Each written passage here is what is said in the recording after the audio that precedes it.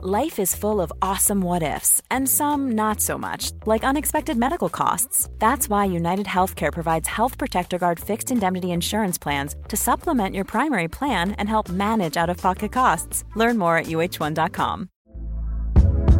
Hey there, it's Michelle Norris. I'm host of a podcast called Your Mama's Kitchen. When I travel, I'm usually looking for a way to find a taste of home when I'm not at home. And one of the things I love to do when I am at home is entertain. And Airbnb allows me to do that. When I was in California recently, I rented a house that had a great kitchen. And when we were sitting around the table, we're all thinking, we're in someone else's house. Someone could be in all of our homes as well. If you have a home, but you're not always at home, you have an Airbnb. Your home might be worth more than you think.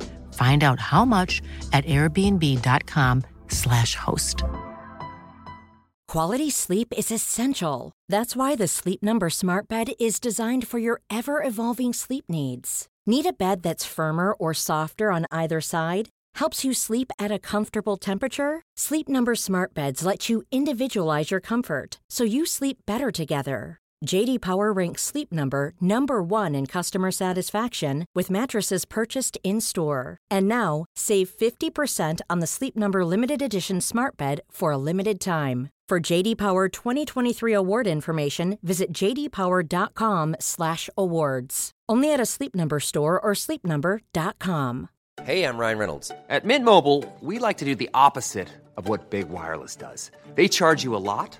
We charge you a little. So naturally, when they announced they'd be raising their prices due to inflation, we decided to deflate our prices due to not hating you. That's right. We're cutting the price of Mint Unlimited from $30 a month to just $15 a month. Give it a try at mintmobile.com/switch. $45 up front for 3 months plus taxes and fees. Promo rate for new customers for limited time. Unlimited more than 40 gigabytes per month. Slows full terms at mintmobile.com. Hello, ladies and gentlemen. Welcome to the Ramble on Football Ramble Daily. England beat Kosovo 4-0. The Welsh are in position. And Pete Donaldson's back from Finland. Hello.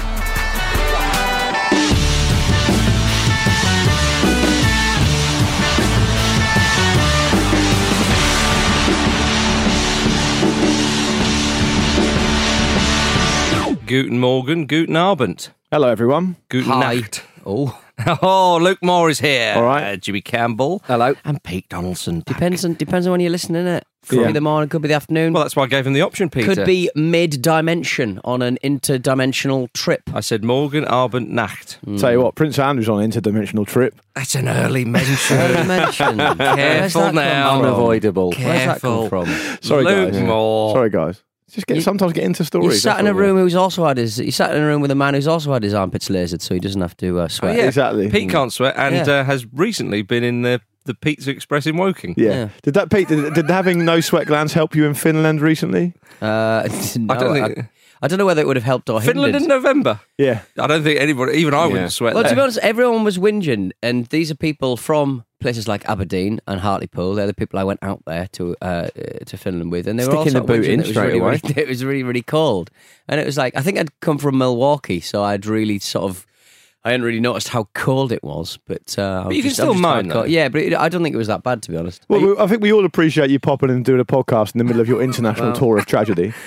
You can, they can still be a bit. Oh, it's don't a bit move the chilly. show. You recorded it late, so I already had a trip booked. So, Pete, are you annoyed that you've spent money having your sweat glands lasered when you now know you could just work up so much adrenaline that they would naturally block themselves up? Well, this show is very much a horrible situation that I have to recover from hours afterwards. Yeah, but you get a lot of adrenaline.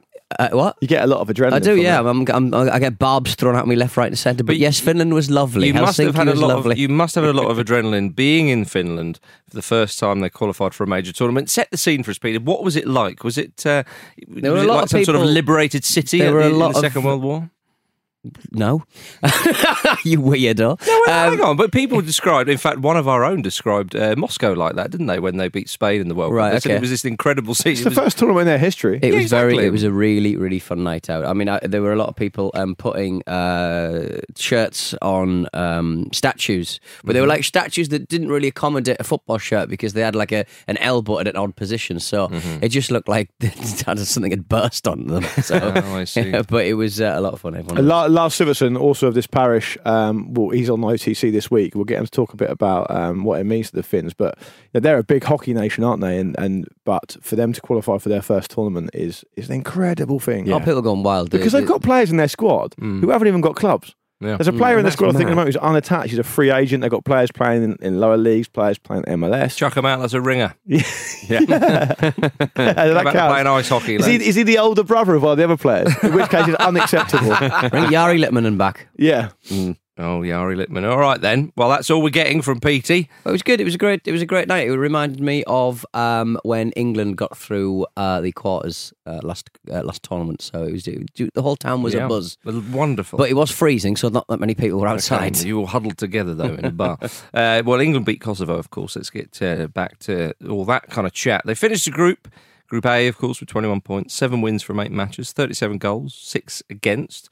It reads quite well, doesn't it? But it does. it was, and it was a nice warm reception England got in Kosovo. Yeah, it makes a change from this group stage, doesn't it? They got their PR right, did the Kosovans? They certainly did. It makes a change from every other place England go to. I think. But it was an interesting performance. I think purely because I think it seemed to me, and you guys may disagree on this, but it seemed to me that for the first half an hour or so, England were thinking about what Kosovo did to them. Yes. Unexpectedly in the home game, where of course England were 5-1 up and got pegged back to 5-3 and had a little bit of a scare really.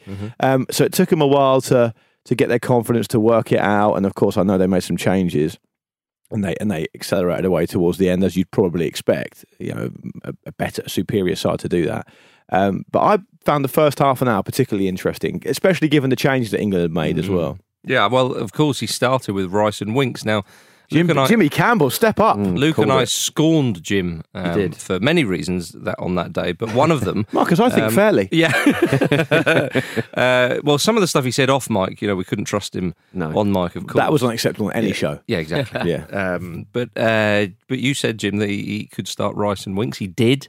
And why don't you talk us through that? Well, I don't think he is likely to start Rice and Winks in a tournament game. Backtracking now. Yeah. No, but that's he ain't got the in guts, a way, Marcus. that's sort of the point, isn't it? That I think when you look at what happened against Croatia, that's going to still be kind of weighing heavy on Southgate's mind. And I think you mean in the semi-final? In the semi-final in the World Cup. And I think Rice and Winks offer different things, but they're both pretty safe options. So I think against a midfield that are technically better than England, he might want to see what this is like, so you can get that kind of safety first option in there. Effectively, Rice to win it, Winks to move it on. Winks is a safe. I think Winks has got to start, no matter what the midfield. I mean that combination. So I think the interesting aspect of it is that, I don't want to put words in your mouth, Marcus, but you can probably tell me if I'm wrong though. Is that when we said Rice and Winks and we thought they wouldn't start together, I was thinking that there's no way he's going to start 2 holders. I didn't think he would play Winks in that kind of more advanced position. Yeah. I mean, in fact,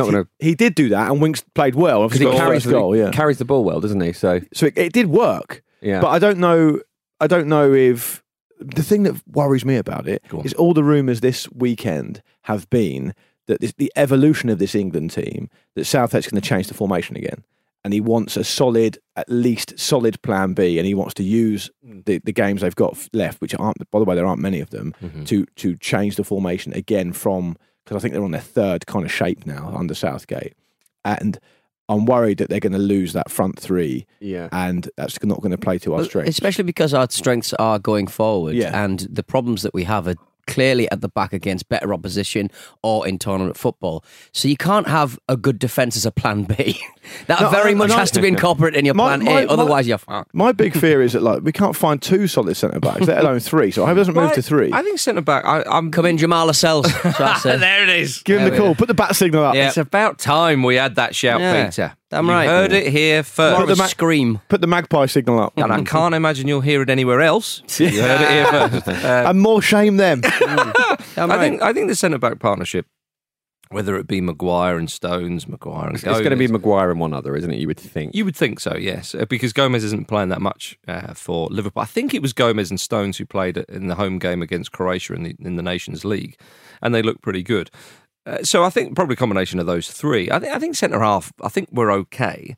I don't think. I know what you mean. I think it's not Van Dijk back there for crying out loud. The fact that we don't know who that centre-back pairing is going to be now is perhaps a cause for concern. But I wouldn't be so concerned because maybe he does know what it is. He just wants to change it. And also, even if you look on the positives of that, there are players in there who have got the rest of the season to fight for a place. And obviously they'll be doing that for their clubs anyway, but it's that little extra bit of motivation, and that could work into England's favour. And if I can briefly go back to the idea of Rice and Winks in the midfield, I have a feeling that if in a tournament the midfield is getting overrun and the game seems to be slipping away, that he will perhaps shuffle the pack into that formation just to try and control that midfield against the technical side. Yeah. And I don't think Rice is up to the job, personally. No? I mean, his form has certainly dipped, hasn't it? Yeah, I think. Look, he's a good player, and I don't want to get on the back of somebody. But if we're talking cold hard truths, trying to get to the latter stages of a tournament, I'm not sure Rice is up to the job, and I think that is the area where England lack. Like I say, with the centre halves, I mean, if it's Maguire and Stones, say for example, at the back, I think they're two decent centre halves. You can't really argue that much because England don't have Virgil van Dijk at the back or somebody like that. But it is that combination in midfield. I think Oxlade-Chamberlain is and will, barring injury, and if we take it without massive dips of form and all that kind of stuff, I think Oxlade-Chamberlain will have one of those positions. Southgate's suggested that as well. I think he probably would like to play Jordan Henderson in there as well, just because experience and so on, and people may not think it's the most glamorous, or they might think Henderson. To me, it's where do you sort of fit Winks in? Because I think he's got to play that midfield three combination is Southgate's biggest concern and headache. Yes, it is. And I don't want him to see him change. I don't want to see him change everything around because of that. And on your Declan Rice point, he's obviously a young, improving player. He's 20 years old. Of course, yeah. And if we look across some of the key players for England now, I know there's a sort of sprinkling of experience in there, but the key players for England, you can list a lot of them. Trent Alexander-Arnold's a key player now because of what he offers from the right-hand side. 9 caps. Declan Rice, 7 caps. Harry Winks, who's got to start, according to this show, and I agree with it, 6 caps. But going into the World Cup last time round, there wasn't that much experience as well. Sure. They knew their jobs. And I think Southgate is drilling people. The formation... I'm just saying we need to understand where we are, that's all, as a team. Yeah, I think so, yeah. But, I think you can pinpoint some players and some teams when they've not had much experience. It's about knowing your jobs. And I think England do have a little bit of experience there in the spine of the team. Pickford has played in a major tournament, so has Maguire, so Stones. Kane, Sterling, so there are players in there who, it's a young side, but there is experience among them. But that midfield three, balance. Yeah, I mean, but look, the formation change you're saying. Obviously, England played a 4-3-3 under Southgate in the qualifying, I think it was, for the World Cup, but it was a different sort of 4-3-3 than what we have now. Then they had the 3-5-2 at the tournament. Now they have this 4-3-3 with a sort of pivot and the two midfielders sort of shuttling either side. What are you suggesting that he might? Did you think he might go back to the 3-5-2? That's what I don't have an insight into it, but that's what is being mentioned. So with the 3-5-2, it bolsters up the defence. You have an extra centre half. England have players that can play wing back. You still keep your 3 in midfield, so there's still that conversation to be had. And then you lose an attacker. Of course. But I think you lose I think you then blunt both Sterling and Sancho. Yeah, I think you... And possibly Rashford as well. You perhaps lose the initiative there. I think we can all agree around this table, the strength of our team is in the front three. Yeah. So if you lose that, I think what you're doing is, cowardly is a too strong a word, but you're being a little bit reticent because you're scared of what your team can do to dominate the ball. England have never really been that good at dominating the ball anyway, particularly against good teams. I would be inclined to say, it's a tournament, anything can happen.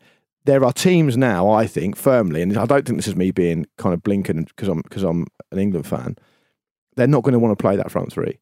Teams are going to go up, any team is going to go up against a combination of those three and go, don't fancy that very much. If I'm the manager if I'm Roberto Martinez or Didier Deschamps or Yogi Love or whoever, I'm thinking, if you are going to change that front three around and change the formation, I'm very, very happy about that. Yeah. And that's why I don't think we should do it.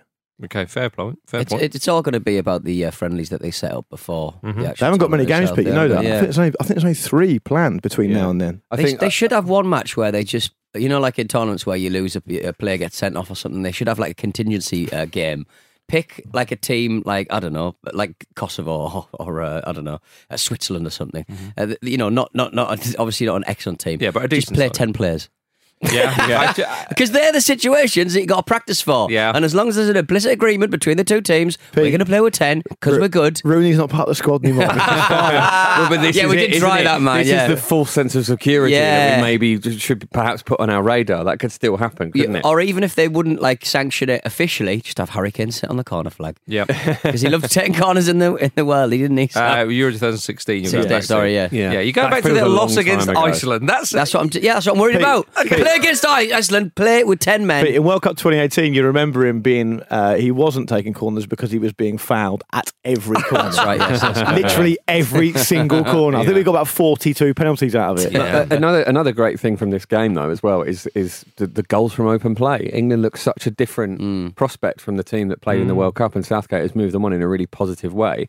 I'm excited. Don't know about you guys, but it is a combination of things that we see England in this place. One is if you take the Kosovo game, well, they're a team that like to attack. So Kosovo are a nice football inside, but they're not. I mean, they're quite brittle and they're quite gettable, and that's why England were able to do what they did. And we saw it in the first game.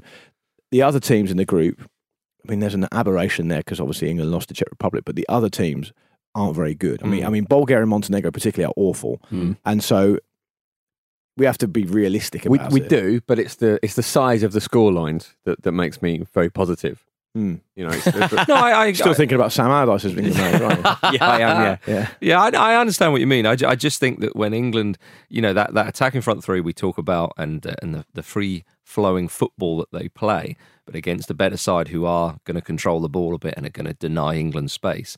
I think that's the real quiz, isn't it? Well, it is the real quiz, Jim. And I think it's literally Netherlands. Yeah, exactly. The Netherlands. To deny the space and all that kind of stuff. England will have to. England can, if England can try and soak up the pressure and hit on the break, I think that could be a very, very handy thing to do. But as Luke says, that front three, it would be a shame if that front three were broken up in any way, because England have pace and quality up there. And I don't care who you are, that will always concern an opposition manager. But going back to the match itself, Mason Mount with his first goal for England. Obviously, Winks got his first goal, so it was good for him. And he's enjoying himself as well. It starts for Hudson-Odoi. Nick Pope as well. Yeah. In goal. Get the Pope in there. Yeah. Did you see what he said on the TV? They said, "Oh, how was it?" And he said, "Yeah, I had to book some flights for my family quickly to get them over," which is quite nice, isn't it? I don't think he knew he was going to start. I'm starting for crying out loud. And I think we've got. I mean, Mount and Rashford came on, didn't they, and scored after they came on. Yeah, Tomori came on as well. He only got about 6 minutes, but still. Lovely finish from Rashford as well. Oh, beautiful. I really like the look of Tomori.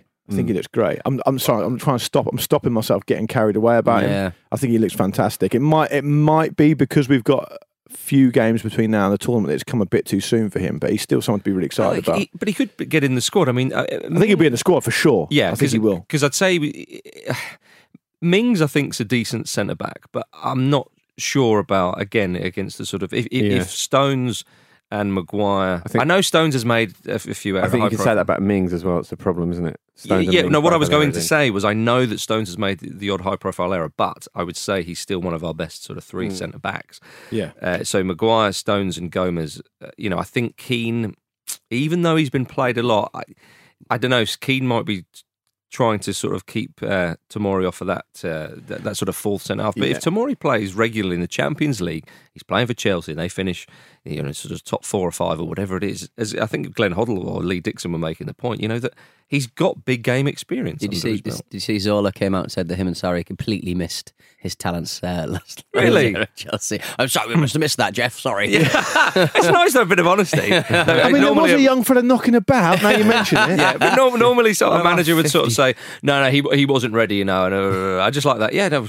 Mourinho would have said that. Oh, God, yeah. Imagine Mourinho. Well, they probably wouldn't have said that before some decent performances from him in an English shirt. That's true. But I think in the absence of us having these truly towering and reliable centre-backs, I probably would be tempted to go with the combination that's got the most experience in bigger games, because tournament football is a unique situation. At least if you had Maguire and Stones, don't mean to be disrespectful to Aston Villa particularly, but when you play for Man United or Man City these days, every game you've got a lot of scrutiny on you, there's a lot of pressure on it. If Aston Villa go away to Bournemouth or poor example because of Mings, but Aston Villa go away to Sheffield United or whatever. It's not really a big game, and so there may not be the attention on him. It's also been a fairly meteoric rise for Mings, who's still a young man. So I don't think he should be under too much pressure, really. I mean, he's 26 now, so maybe if he forces his way in, forces a move to an even bigger club, and then the following tournament he might find himself right in there. I would definitely pick. I'd probably pick Tomori over Keane, to be honest, because Tomori's an improving player, playing in the Champions League when he plays. Yeah. I think that's probably more important. What do we think of Kyle Walker? What, as a centre-back option? Like No, sorry, I'm moving it to the sort of the fullbacks, because he seems to be sort of the forgotten man here. Yeah. He's still a decent operator. He's still doing okay for Man City as far as I'm aware. Yet he's not being picked. And I think a few squads ago when he started to be dropped, we thought, Southgate knows. He's obviously trying out different people, but he likes Alexander-Arnold. He played him in both games. He knows Trippier quite well, and he's brought sort of Trippier back into the fold. I don't think Wan-Bissaka, I think it's probably too early for him. Yeah. And I look at Kyle Walker and I think, there's a man with a lot of experience. He did play in the UEFA Nations League. We know about his pace. You would say that Walker's probably a more well-rounded fullback than Alexander-Arnold and Trippier, just because of his age and his experience. I know he doesn't offer that crossing ability and some of the attacking flair that Alexander-Arnold has. So I'm not sort of, if Walker misses out, I won't be sort of too upset. But on another hand, I do think to myself, he's unlucky there. Yeah. I'm surprised he's in ahead of, or Trippier's in ahead of him. I think Walker is probably a bit more of a solid, but more of a consistent option. And yeah, I mean, he'll be 30 when the World Cup comes around, so he's plenty left in the tank. He's playing well for City. I guess it's just that England are so well stocked in that position, and Trent Alexander-Arnold is a pretty rare occurrence in a fullback that can cross the ball like that and create so many chances that I suppose Walker is just unfortunately a victim of the fact that England are well stocked. My take is different to yours. My take on it, and it might be wrong, is that Southgate did say earlier in the international break that he knew what he was getting from Kyle Walker. He didn't need to look at him again. But also, I think it's a little bit more clever than that, Jim. I think that Trippier is now playing in Atletico Madrid. Well, if you're going to improve defensively, he's playing well. But I think also there's definitely a feeling, particularly with English players, because they don't have a real history of going overseas. I think Southgate's including Trippier to say, by the way, I've not forgotten about you. He's not going to play him. He knows what he gets from him. He's very loyal, isn't he, to Southgate to players? I mean, remember he had that thing with Jake Livermore. He said people were questioning it. He said, "Well, look, Jake Livermore's always been great for me. Loyalty's important to me. He's popular in the squad, and I want him in there because I know what he can do." I think it's the same with Trippier. He said, "You've gone to Atletico Madrid. It's a bold move. It's a move you needed to make. I want you to let you know that I've not forgotten about you," and that's why he's included. And also, if you want to improve defensively, it's not a bad place to go under Simeone. No, exactly. He'll certainly be knackered, won't he? That's what you want. Probably went away with England for a bit of a break. Lovely this. A little sit on the bench. Brings us on a little inflatable with him. I think Southgate brought him on, sat him on the bench, gave him a hot chocolate and said, "Get your strength back." Exactly. Yeah. Have a breather. Have a breather. All right, ladies and gentlemen, we're going to have a breather with a quick break.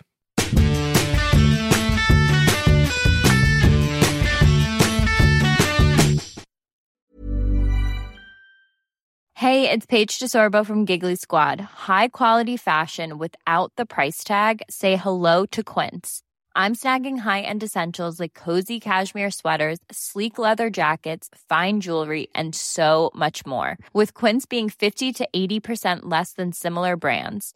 And they partner with factories that prioritize safe, ethical, and responsible manufacturing. I love that. Luxury quality within reach. Go to quince.com/style to get free shipping and 365-day returns on your next order. Quince.com/style. I'm Sandra, and I'm just the professional your small business was looking for. But you didn't hire me because you didn't use LinkedIn Jobs. LinkedIn has professionals you can't find anywhere else, including those who aren't actively looking for a new job, but might be open to the perfect role, like me.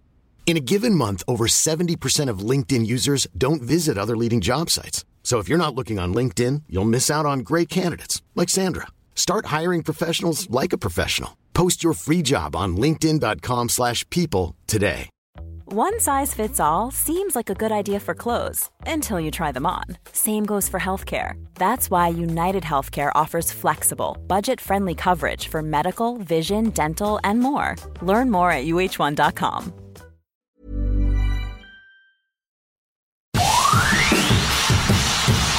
Welcome back to the Football Ramble on Football Ramble Daily, everybody. Luke Moore, give us a 4-to-score update. No 4-to-score winners this week yet again. I think Torgan Hazard whittled it right down. Not many people had him. But then that Northern Ireland game, it was 0-0, which I think then wiped everybody out. So there's still 250,000 for this week coming up back for the Premier League.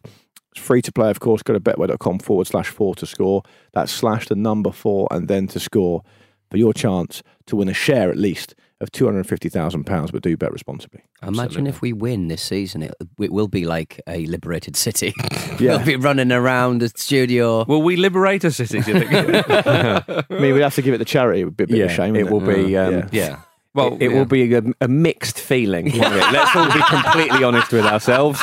At least 2 people around this table, which I'm one of them, could do with that money. But anyway, there we go. Now it's time for emails with PD.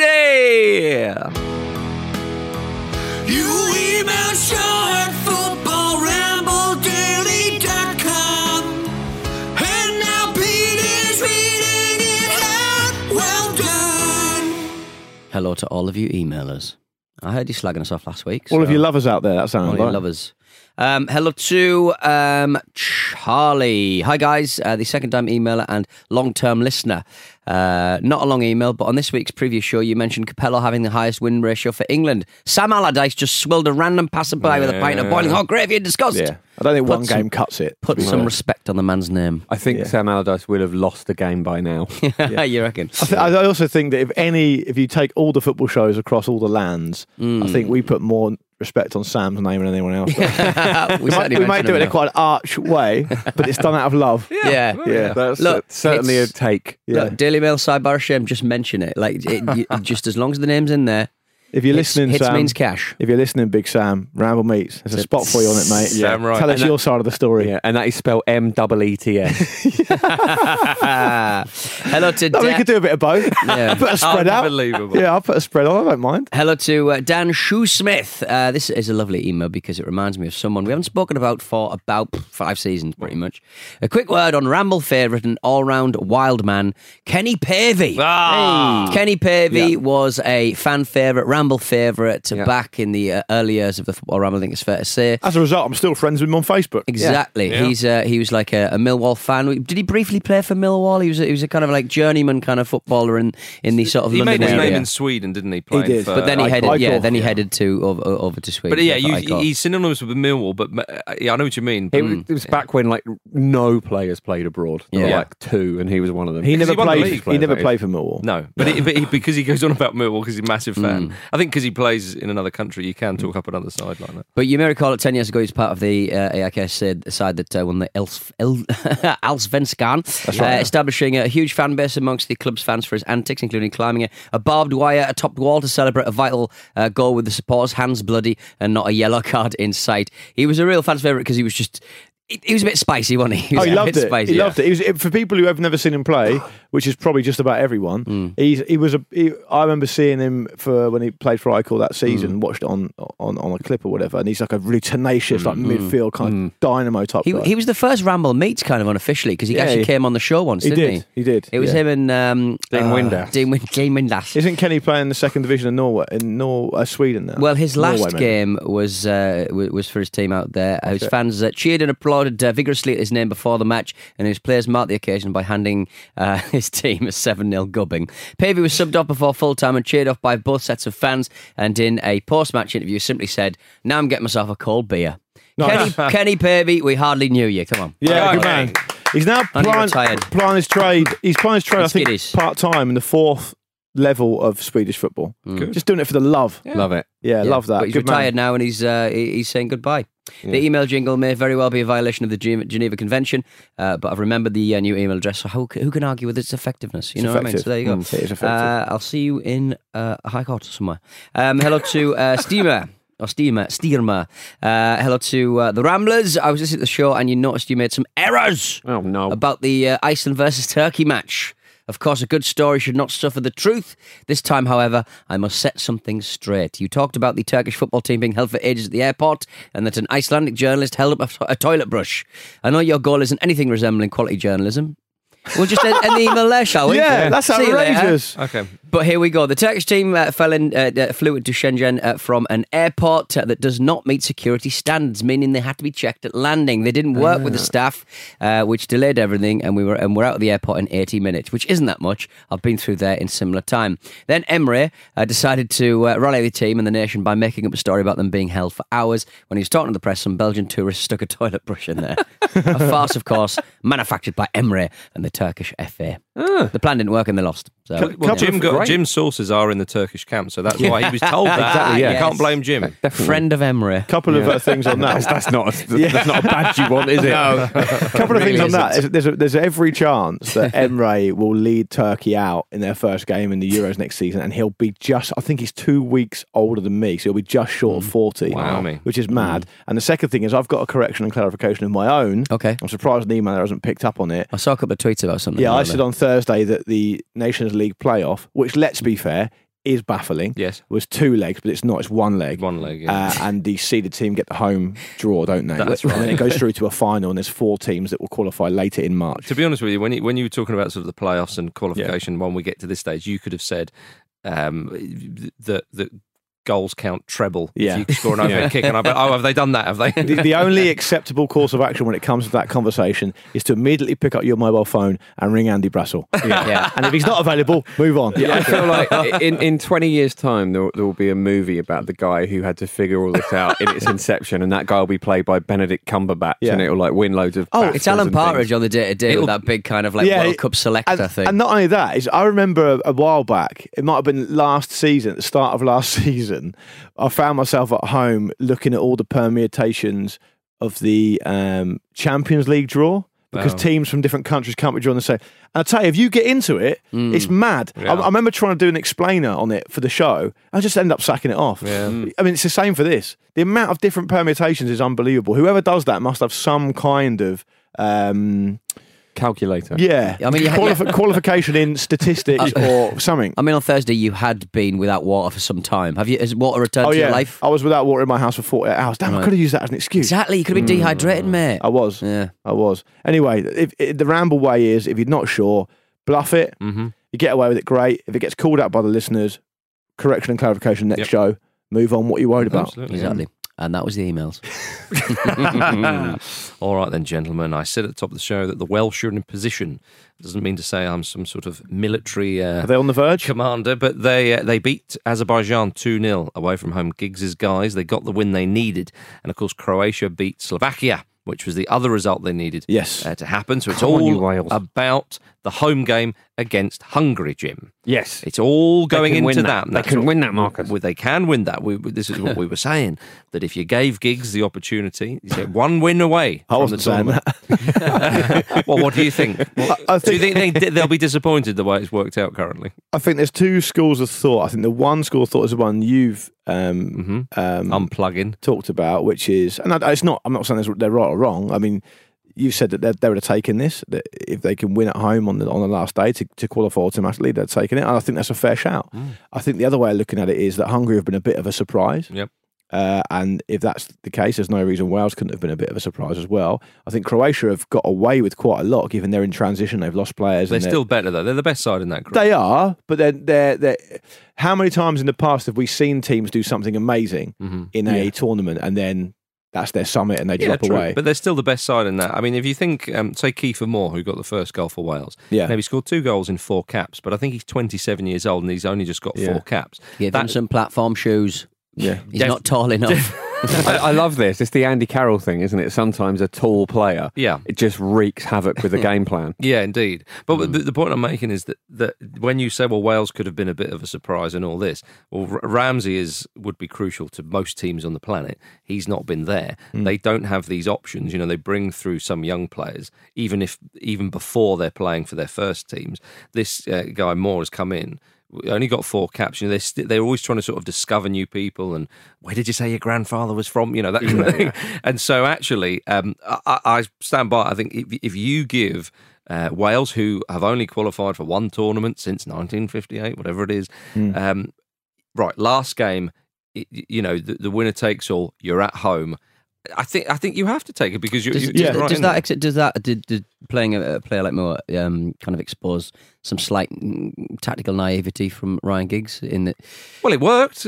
Yeah, it worked, but I mean, do they need to, against Azerbaijan? Do they really need to be, relying on a giant to But I don't know it's if Azerbaijan, Marcus. It is, But it depends if you think if that's not a legitimate way to play or not. And it is a legitimate way. But when Kiefer Moore But himself does it smack of has said, desperation? But though? also, but when you say it's Azerbaijan, you might be thinking, and I might incur the wrath of some of our non-English listeners here, but it's not England playing Azerbaijan. England is scoring a lot of goals at the moment. Wales only beat Azerbaijan 2-1 at home, and it was a late header from Gareth Bale, which, from an Azerbaijan point of view, was probably a poor one to concede.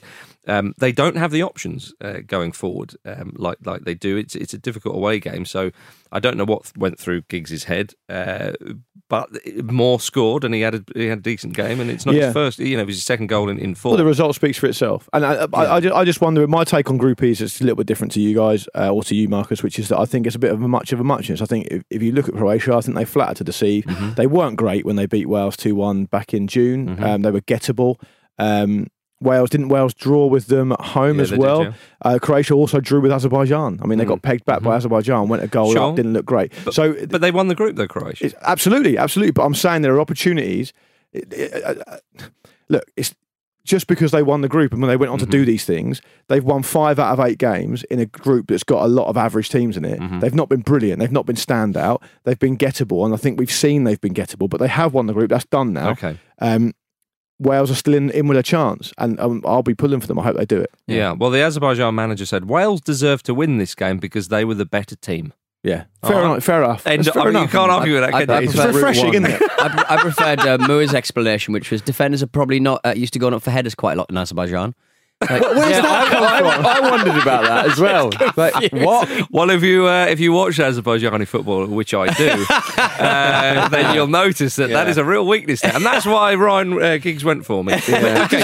Does Kiefer Moore think that heading the ball is one of Wales' greatest exports? Yeah, massively. Take it around the world. That's why he can really do it. That's why we got players from Real Madrid, Juventus playing in the side. Exactly, but Bale scored a Wigan. header. Bale scored a header to beat them in the home game. He did, so Well, maybe he learned that from Kiefer Moore. Perhaps. He scored a header because they didn't know what it was. Exactly. They didn't know you could do it. All right, That was head height. Let me rephrase this. So I take your point, Luke, about, before the qualifying group. If you're a Wales fan and Ryan Giggs is the manager, and before the tournament, before the qualification, you thought we're in with a chance of the last game, bearing in mind you're from the outside looking in, Giggs as manager, Ramsey's had his injury problems. Yeah, I can't believe my luck. Yeah, of course. Yeah. Give it Giggsy. Yeah. When did they play that game? Is it tomorrow night? Is it Tuesday night? I think it's tomorrow night. Yeah, tomorrow night, yeah. Exciting. Well, Pete's half Welsh. You'll be excited as well, won't you? Half of me will be. Yeah. Which half? Half of you will. Well, you'd think it'd be half and half, like, straight in the middle. Rowdy Roddy Piper at that WrestleMania. Not like that.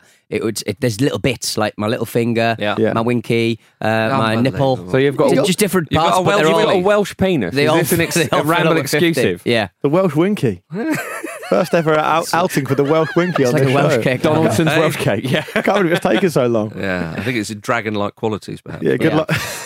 Good luck to Wales. Dribbles fire. Less said about that, the better. Dribbles fire. Yeah. The fire dribbler, I call it. Don't encourage him, Marcus. I don't know, I'm enjoying this. At the very same moment, Pete said that his penis dribbles fire, and you said the less said about this, the better. I think that might be the most comprehensive. Yeah. All right then, everybody. Let us move on to Group C. Northern Ireland 0, Netherlands 0. Of course, Stephen Davis missed a penalty. Yeah, and he blazed it as well, didn't he? It's a shame. That was gutting. It really was. It's a great result anyway. It really, really is. Well, but that would have been something else. It shows you the organisation that goes into that side, that they were only just beaten away from home by the Netherlands, and then they held them to a 0-0 draw. But sadly, that result means they can't qualify automatically. Of course, the Dutch and the Germans predictably have gone through automatically. But Northern Ireland, no one will want to face them in the playoffs. No. Certainly not. So they go in there. But with the way they played, with those kind of results, I understand they'll be disappointed because they wanted to win the match. But isn't that a remarkable thing that they'll have come off having kept a clean sheet against the Netherlands, and there will have been because they are fallen short with regards to automatic qualification, they would have come away thinking, a bit disappointed and a bit gutted, having held Netherlands to a 0-0 draw. So, as I say, nobody will want to play against them. Is it fair? I know he's done a great job and he's very, very well liked and probably rightly so, given what he's achieved. But is it worth bringing up the timing of the announcement that Michael O'Neill's going to Stoke? And I find that very, very strange that they had to. I mean, I know Stoke are in a position where they need a manager, but to have that come out just before a crucial game and ahead of these playoffs in March as well, to me it just seems a bit strange in terms of timing. Well, but he's got to take the job though, isn't he? Yeah. So it's the timing's kind but of. if you're going to take it, take it. Limited, if you're going to take it, take it. Well, you mean permanent? Because I think he's committed to leading them through the playoffs at the same time as managing Stoke. As far as I understand it, I mean, if I'm wrong, it'll be another correction and clarification on Thursday. Well, Friday, sorry. But I find that strange. But realistically, of course, it was always going to be a tough ask for them, wasn't it? When they were drawn in that group, it was going to be very difficult. And the playoffs is probably the realistic target for them, wasn't it? Yeah, I completely agree. Yeah. Well, yeah. With regards to O'Neill, we'll have to wait and see, won't we? I understand what you mean, Luke, because if you're going into those playoffs, as far as I'm aware, that they're looking good to get into the playoffs. But again, if you try and work it out, I'll do whatever UEFA say. UEFA could turn around and go, right, Scotland are in the playoffs. You're playing Brazil. Okay, right. I didn't think that was possible, but I'll take your word for it because I can't be bothered to try and untangle this. Northern Ireland are definitely in the playoffs. Yeah, okay, and right. so are Belarus, who are in the same group as them. Yeah, okay. So we don't know what path they're going to get yet. I don't think it's been decided. Sure. So we will see what happens there. But I understand what you're saying because O'Neill will have had. A few months at least in the Stoke City job. It'll be a demanding job because they're down in the sort of relegation zone or thereabouts. So I mean, any job is demanding, of course, in management. But you'd want him to be really focused on the Northern Ireland job. And as a Northern Irish fan, if you were a Northern Irish fan, I can understand why you may be slightly concerned about that. Yeah, absolutely. But there we are. In Group I, Scotland won away to Cyprus. Some nice goals in that game. Ryan Christie with a lovely one as well. Ephraim with a well taken equaliser for Cyprus. He scored a good goal and it wasn't allowed. Yeah. Because it was no goal line technology. And I thought to myself, that's a bit strange. In a qualifying, important game. Well, it's not that important, actually, but, it qualifies. But it could have been. It could have been, yeah. I was a little bit surprised, actually, because... Is there no goal line technology in some match? Is it just stadium-based, or...? I don't think they have it. No. I think you have to use it or you don't. Right. Sort of Yeah. thing, That's what I was thinking. Yeah. So it was just a bit weird how when you saw the replay, it looked very much like it crossed the line. Yeah. And you thought, that'll be given, and you thought, right. Because you get seduced into thinking it's always going to be sorted out. Yeah. And it isn't. Shame. Yeah. But they again, Scotland are a team who are looking at the playoffs now. I mean, they're going to be I think they're going to be in a path with definitely Norway and Serbia. Yeah, Serbia to me, you want to avoid them. Yeah. But Scotland at the moment are ranked number one in their path. Yeah. Which means I don't think they'll play Norway or Serbia unless they get to the final of the playoff. Sure. We don't know who they're going to play yet. Mm-hmm. So, I mean, because of their success in the UEFA Nations League, that was the important bit for Scotland, really. I think in a group that had Belgium in there and Russia, who've been great. Yeah, exactly. It was always going to be unlikely. So they did their doggies early on, and they've just sort of taken it easy in this qualification. That's one way of looking at it. But the other way of looking at it is they had such a disastrous set of results. They lost their manager and changed it to a new manager who has all the air of Eeyore from Winnie the Pooh. And they've found it really tough. But it's like that's what it's a lot brighter than it for the home nations than it looked like 3 months ago. So it looked very dull. Yeah. I mean, you're right. Everyone is still in the hunt to some extent. Yeah. Pete, you That's go all you away can to ask for. Kazakhstan and get beaten 3-0, you are going to be labelled a prat. It's as simple as that. Mate, they're not used to people scoring goals from headers. That's the thing. Yeah, apparently Kazakhstan weren't used to Scotland using their left foot or something. But they still managed to beat them 3-0. Yeah, exactly, yeah. So, yeah, I think when you get to the playoffs, I think Serbia will be one of the teams you want to avoid because Mitrovic. They're playing Norway. Yeah. Pretty sure they're playing Norway. Can't tell you what. But who knows? I mean, I could be making Serbia, this up. I think, would be one of the best teams in the playoffs because I think they're a good side. They've got some good players. It's funny, I spoke to Lars yesterday, obviously proud Norwegian, and he seemed pretty happy they got Serbia. Really? Yeah. He's a fool. They'll come back to bite him, won't it? when he's sitting out the summer. Well, I think he's probably quite confident because Norway is the best Norway side we've seen probably in a few years because they've been really bad. So I think he's probably quite confident in his own boys. Yeah, probably. And I think that's good to see. I think it's fair to say they're all putting their hopes on the big Erling Brot Haaland. Of course, yeah. Phenomenon who Don't scored. forget King. Yeah, Josh King. Well, exactly. Yeah, absolutely. Don't ever forget the King. All right, Group D. Ireland need to beat Denmark tonight. They must be absolutely sick of the sight of each other.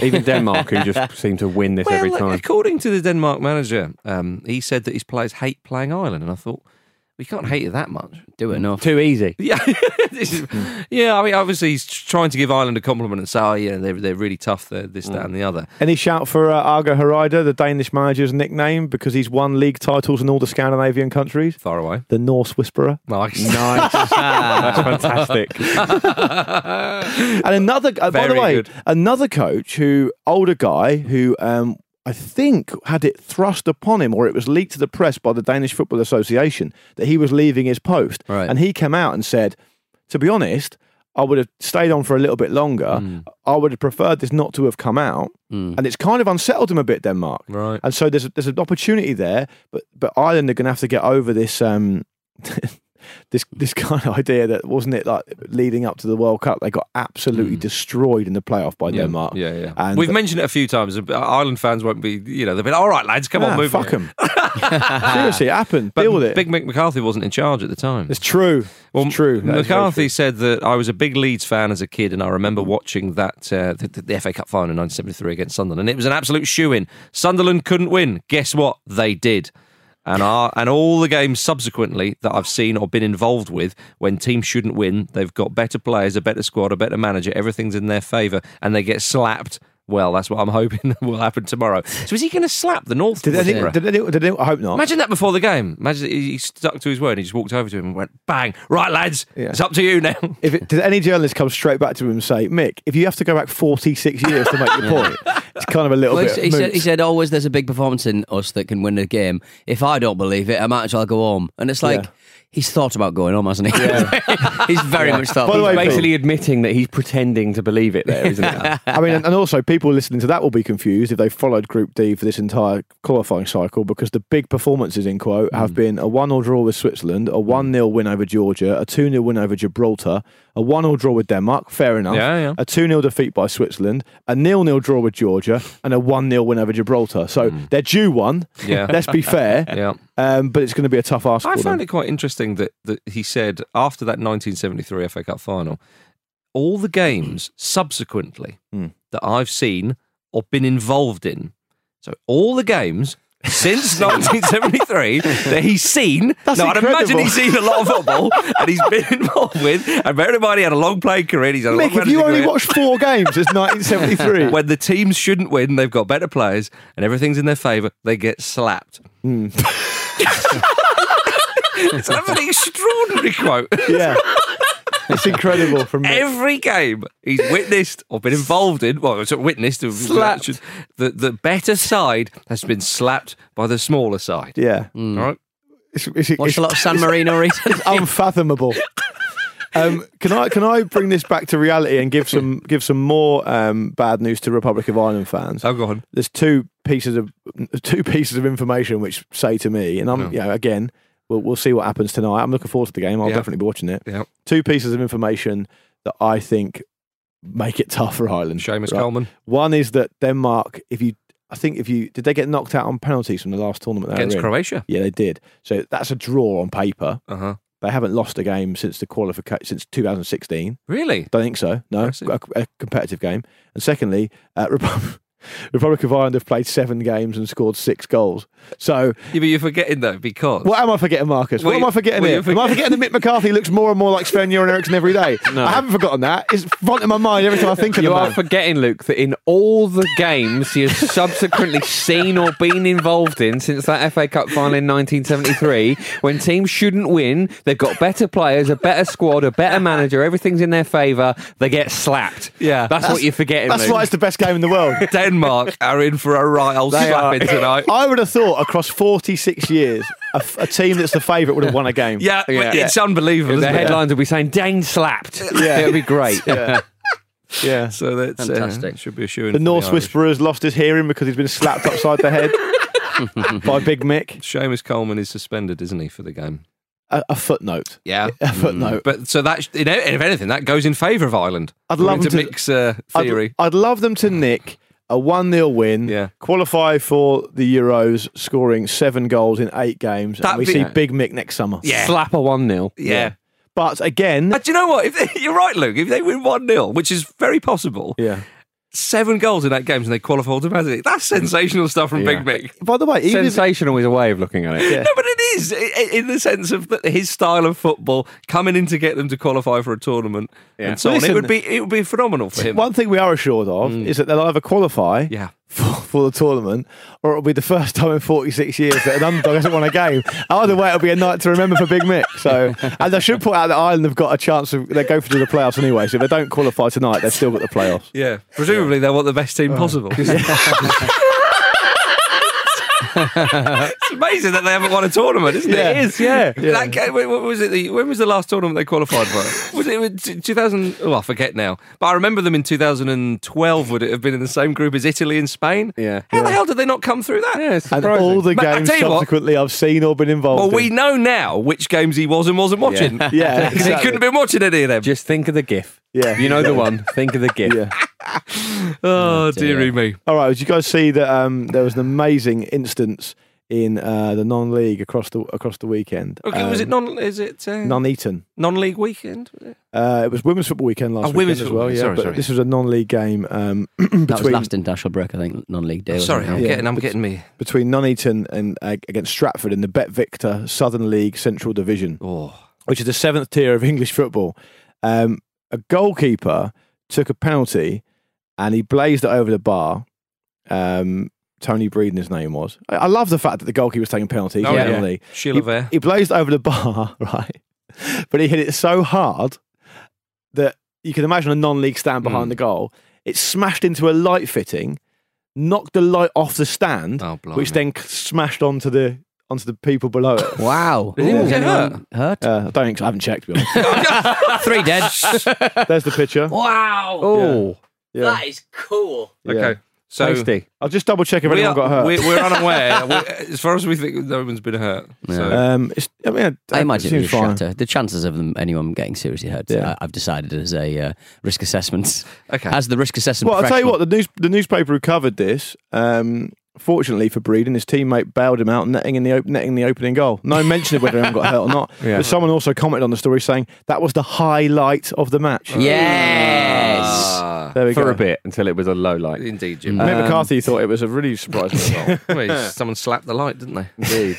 Did you see the giant CGI lion in Argentina? Yes. Estudiantes. It was the opening of their new stadium, and it was. When was this? About a week ago? Yeah, about a week ago or so, and it's obviously a VR thing. It's incredible. It's just like this, just huge flaming lion walking around the stadium, roaring, walking on the pitch with little bits of fire falling off of it, climbing up on the stands. Worth and a stuff. look if you haven't seen it. Well worth a look. I'm a little bit like Limmy on Twitter. I get really angry with people getting holograms wrong. The BBC reported the puff piece, the PR piece, as a hologram, but it wasn't. It's not VR, it's AR, so augmented reality rather than VR. So you have to wear glasses to see it? No, you have to just get it on your phone. There's no. I was going to ask you how it worked because it looks unbelievable. Yeah, the video is through a phone, isn't it? It's obviously it's not.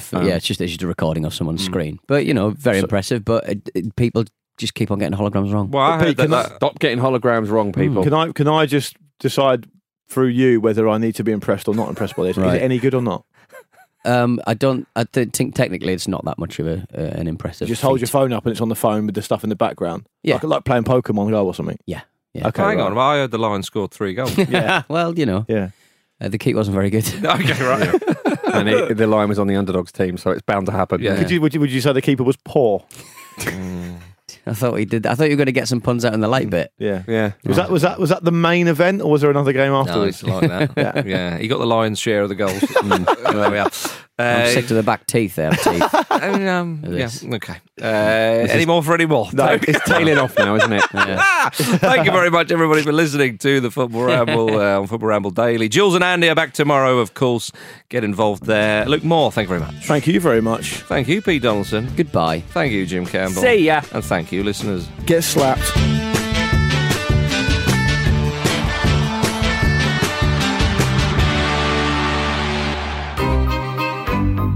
This was a Stakhanov production.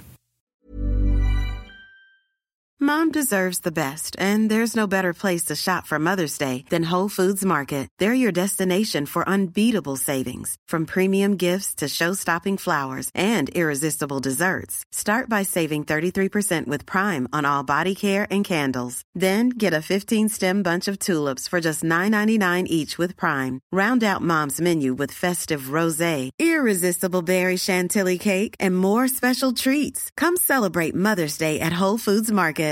Hi, I'm Daniel, founder of Pretty Litter. Cats and cat owners deserve better than any old-fashioned litter. That's why I teamed up with scientists and veterinarians to create Pretty Litter. Its innovative crystal formula has superior odor control and weighs up to 80% less than clay litter. Pretty Litter even monitors health by changing colors to help detect early signs of potential illness. It's the world's smartest kitty litter. Go to prettylitter.com and use code ACAST for 20% off your first order and a free cat toy. Terms and conditions apply. See site for details. When you make decisions for your company, you look for the no-brainers. If you have a lot of mailing to do, Stamps.com is the ultimate no-brainer. Use the Stamps.com mobile app to mail everything you need to keep your business running with up to 89% off USPS and UPS. Make the same no-brainer decision as over 1 million other businesses with Stamps.com. Use code PROGRAM for a special offer. That's Stamps.com, code PROGRAM. When you need mealtime inspiration, it's worth shopping Kroger, where you'll find over 30,000 mouth-watering choices that excite your inner foodie. And no matter what tasty choice you make, you'll enjoy our everyday low prices, plus extra ways to save, like digital coupons worth over $600 each week. You can also save up to $1 off per gallon at the pump with fuel points. More savings and more inspiring flavors make shopping Kroger worth it every time. Kroger, fresh for everyone. Fuel restrictions apply.